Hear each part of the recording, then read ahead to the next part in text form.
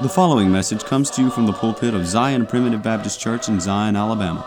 For more information, please visit us online at zionpbc.com. Welcome to the Zion Primitive Baptist Church podcast.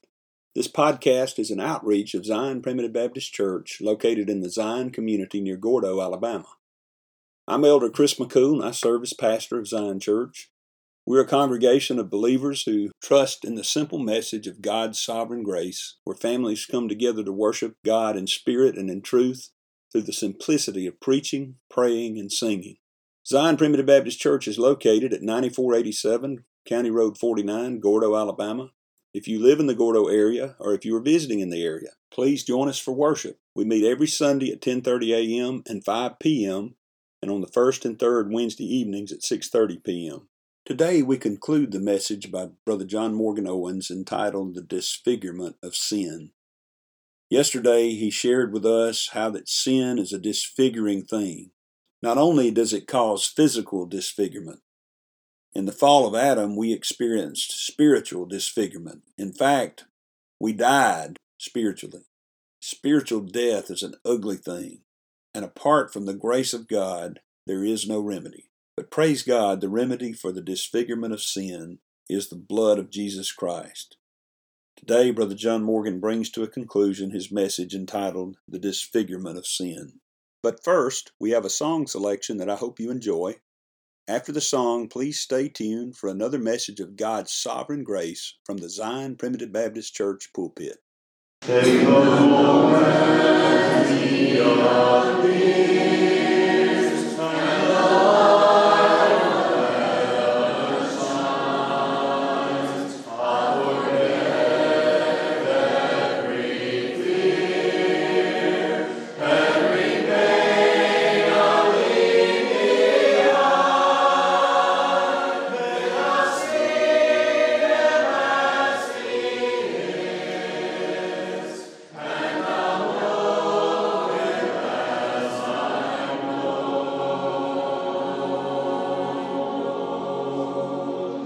Every tear wiped away when I go.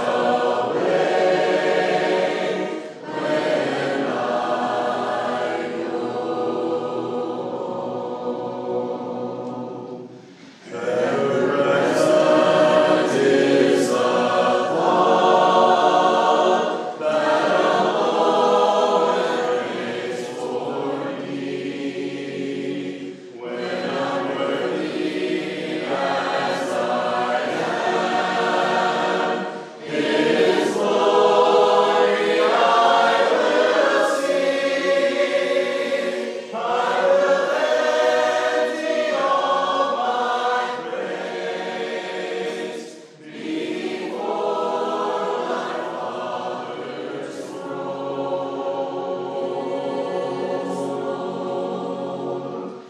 Every tear wiped away when I go.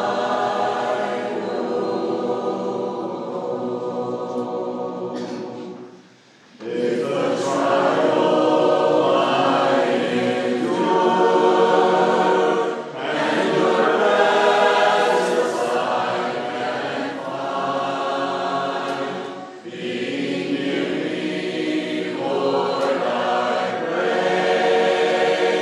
bring back unto my mind that your promises are firm, and I'm never on my own.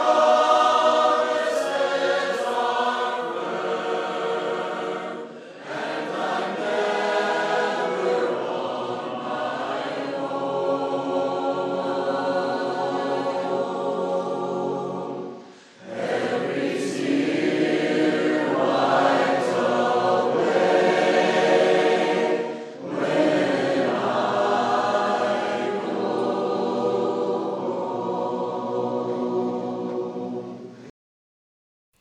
I'll give you a few examples really quick of people who we see in Scripture bore scars from their sins. What about old Jacob? Brother Jacob, he decided, hey, it's a good idea if I go and I wrestle with God. You know, we see God's grace in His mercy in that He allowed Himself to be wrestled with a man all night long. Now that's a merciful God. But nonetheless, the story that we're told, the takeaway, the moral of the story, of the true story, is not that you go and wrestle with God. Okay? That's not a great thing to do. Now, it can be an example of how you ought to be persistent in prayer. Sure. Jesus endorsed that message by teaching about the unjust judge, right? And the woman that kept persisting. The moral of the story really is that Jacob was in rebellion. Jacob was rebelling against God, and he was wrestling. Have you done that before? Have you ever wrestled against God? You know exactly what He wants you to do, but you just keep filing that away, saying, "Oh, maybe that's just that's not God telling me that," and you continue to push against Him and wrestle with Him. Guess what? Jacob walked away from that wrestling match. The Lord touched his hip. That's all He did. He just touched his hip, and he had a limp for the rest of his life. You know, wrestling with God will leave you handicapped. And he had a limp for the rest of his life. What about King Uzziah? Remember King Uzziah? He wanted to do something. He wanted to help God out. Man, there are so many people in Scripture that suffered consequences because they wanted to help God out.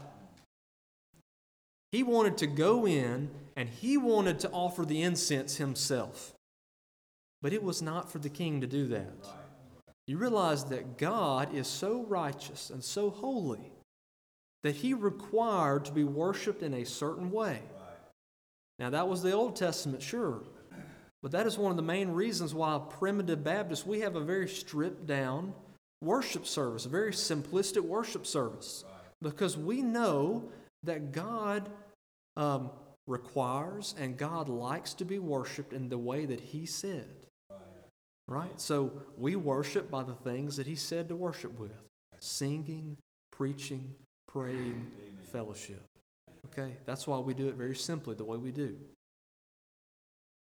But King Uzziah goes in, and he got a little mad. He was a little offended that the priest stopped him. I mean, he was the king after all. And as he continued to persist, what happened? Leprosy broke out on his forehead. Now, leprosy is a scarring, debilitating disease. You know,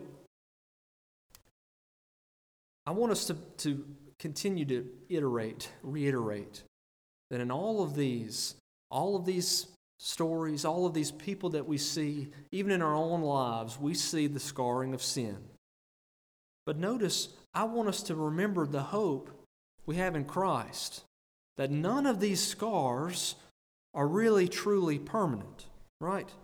Jesus, when He was in the flesh, when He was here in His ministry, guess what? He healed many lame people. People who said, who doctors, who whatever said to them, "You will never walk again." Jesus came to them, and He healed them, and they walked again. And what about those lepers? Those lepers that society told them, "You will never be around your family again. You will never be around your friends again. You will have these scars of this leprosy on your skin until you die," which will probably be soon because of your leprosy. And Jesus came and He healed the lepers. He healed their scars. He reversed it, right? We can think of others who their scarring was more in their heart. What about King David? The scar that he bore for the rest of his life because of his sin with Bathsheba. The scar that affected generations, that affected his sons, his daughters. Let's go back. We don't really have much time. Let's go back to 2 Samuel 9. Back to Mephibosheth.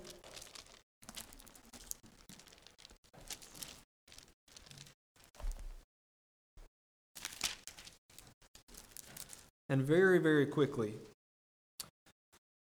2 Samuel 9, and David said, "Is there yet any that is left of the house of Saul, that I may show him kindness for Jonathan's sake?" And there was of the house of Saul a servant whose name was Ziba. And when they had called him unto David, the king said unto him, "Art thou Ziba?" And he said, "Thy servant is he."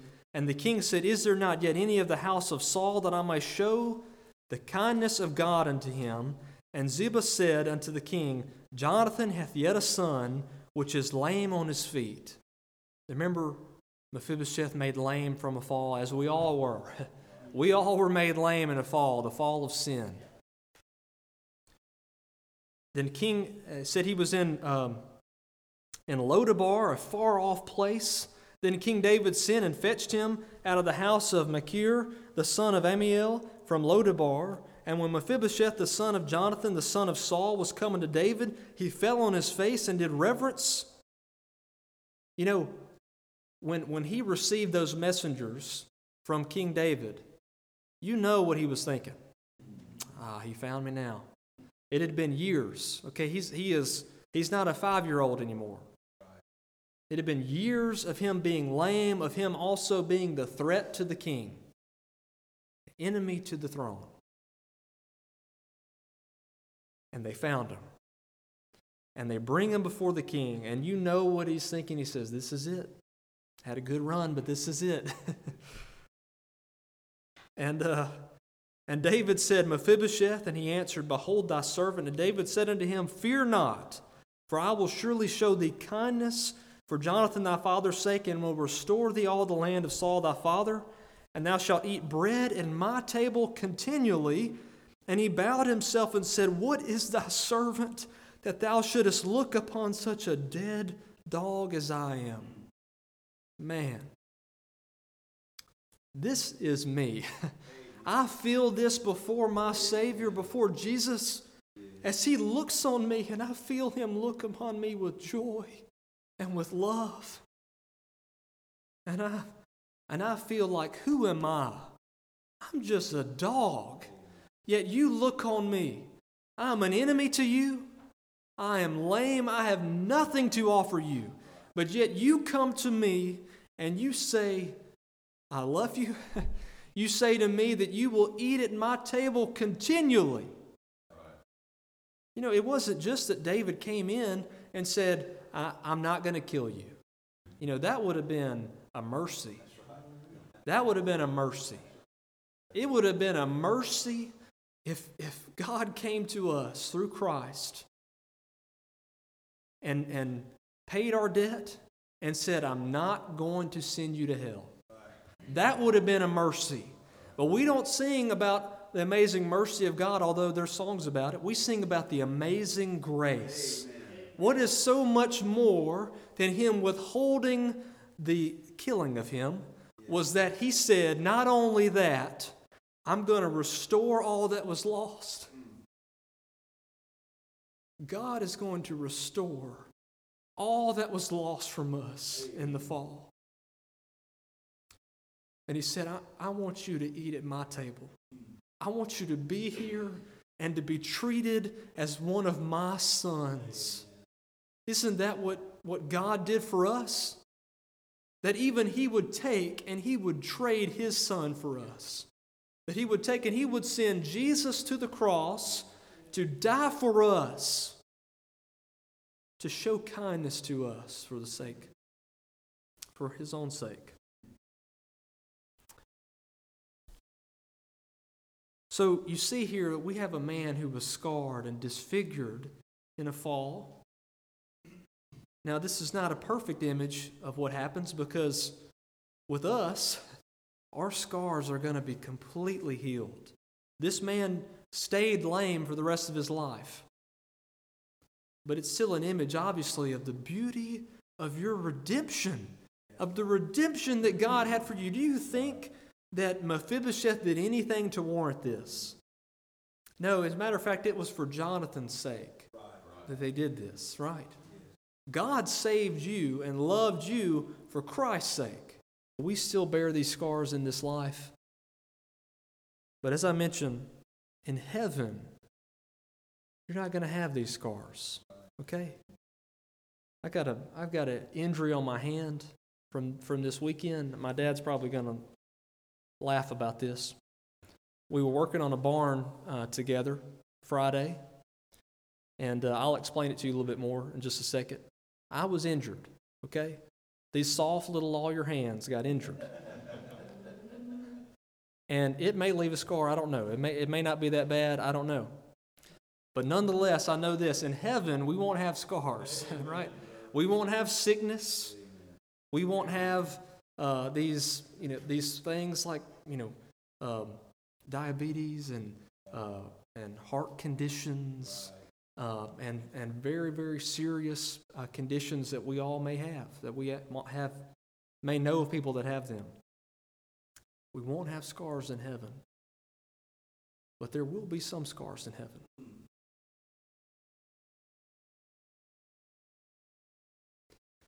Isn't it something that it was our fault? It was Adam's fault, but I share the blame in that. It was our fault that we fell in sin, and disfigurement of sin came, the scarring of sin. But yet in heaven, you're not going to have scars. He's going to wipe away your tears. He's going to wipe away all of these, all the broken things in your life. It's going to be made right. Yet we see images into heaven. We see it in Revelation. We see these little snapshots into heaven. Where do we see this Lion of the tribe of Judah, Savior? No, we see a lamb as it was slain from the foundation of the world. It's amazing.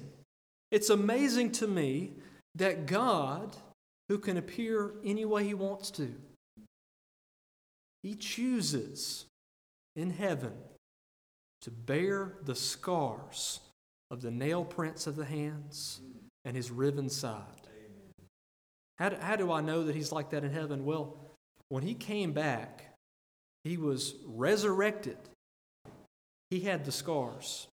He showed the scars.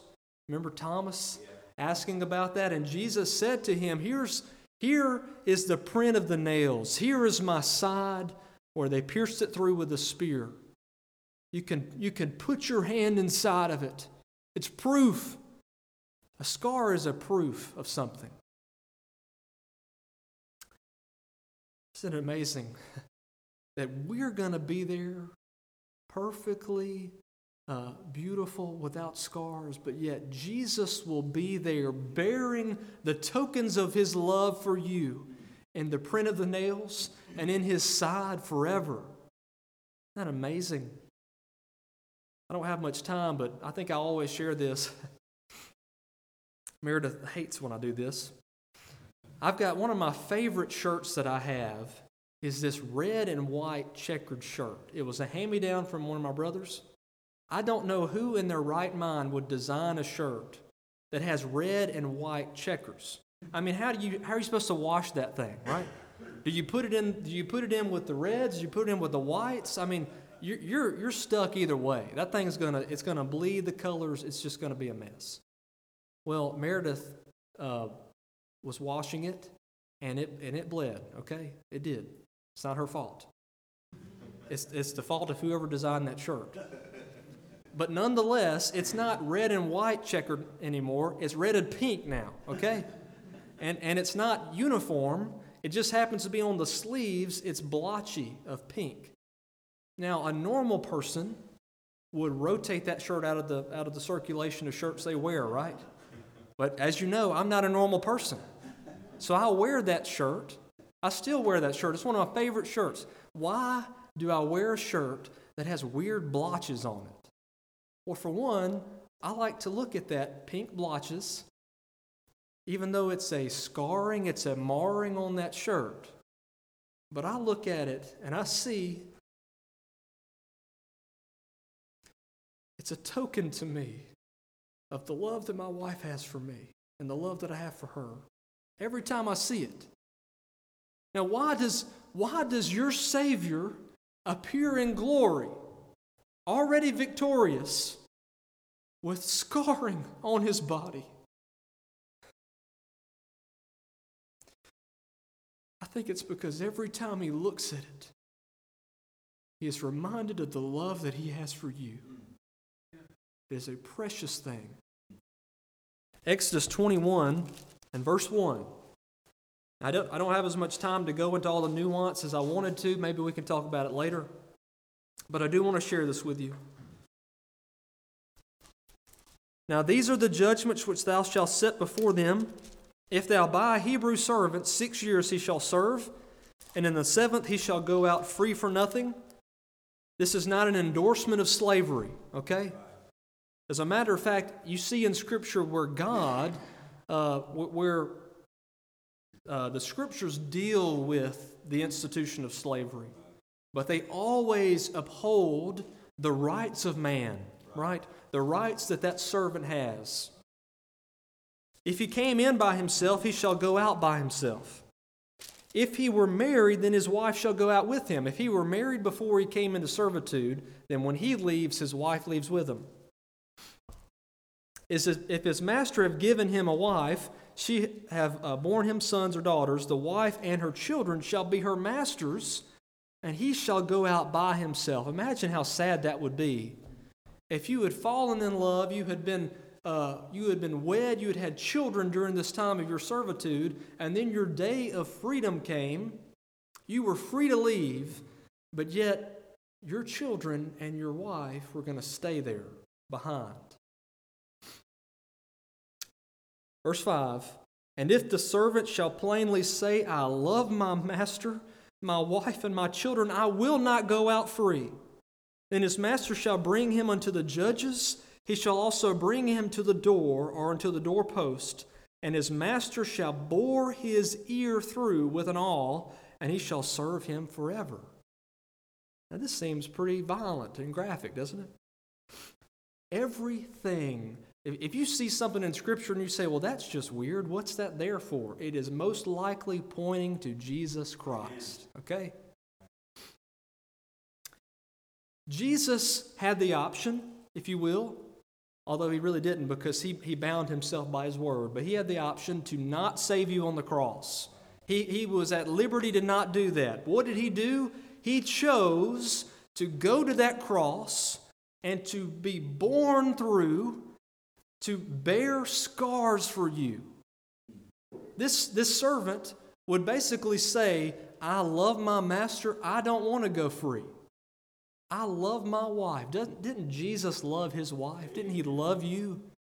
He said, I want to continue in this. And so what they would do is they would take him and they would take an awl, which is, the best I can tell, is some type of drill. You know, it's not. I don't think it's a nail because then they could have just said nailed to the house. I think it's a drill. And so they would have drilled through his ear to the house. It was an image saying, you are attached to this house. Your Savior is attached to the house of God. So much so that he would bear that scar for you for the rest of his life. I didn't have as much time to go into that as I'd like to. I know I'm about to go over. I can owe you some time. But this weekend, as I said, I got this injury on my poor little hand. And what was happening was that we were fixing the barn. The last support post for the roof had rotted, and it had caved in, so the whole roof was going to cave in if we didn't do something. So what we needed to do was lift up the roof, take that out, and replace it with a metal beam. Sounds easy. Sounds fun. What we did was we got it all in place, and then we're on the hay bales underneath it. Daddy's up on the ladder, and he's got his favorite cordless electric drill. It's an impact porta-cable. I mean, it is sweet, right? It's his favorite drill. I know it because he talks about it. And he's got this little, I forget what the name is. It's not Phillips head. It's the little star torque. Yeah, now that thing, it'll tear your skin up, let me just tell you. He's got that bit on there, and he's pretty far up, and he says, hey, I'm going to toss it to you. which didn't seem like a good idea, but we did it. It would have been fine, except he clipped one of the cross 2x6s of the barn, and it just starts spinning in air like a wheel of death, right? With that bit on it. Now, as I said, a normal person might have just said, I'm going to let that one slide. But I'm not a normal person. But also, look at this. I'm not trying to puff myself up. I know my dad loves that drill, okay? You think I'm gonna just idly sit by and let that thing fall down 30 feet to the ground and possibly break? So I go in and I catch it. Thankfully I caught it bit first. It went bit right into the hand. And you just immediately knew something was wrong. Of course, I'm not puffing myself up because I immediately got down off the bales like a little baby and went home and washed it out and wrapped it up. And by the time I got back, they were already done. But it's okay. But the point is,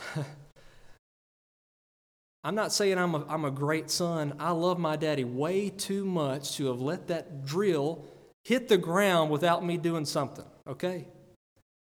And it hurt, and I bear scars from it. I kind of hope that it scars up and I have it for the rest of my life. That way, every time I look at it, I can say, I remember that time.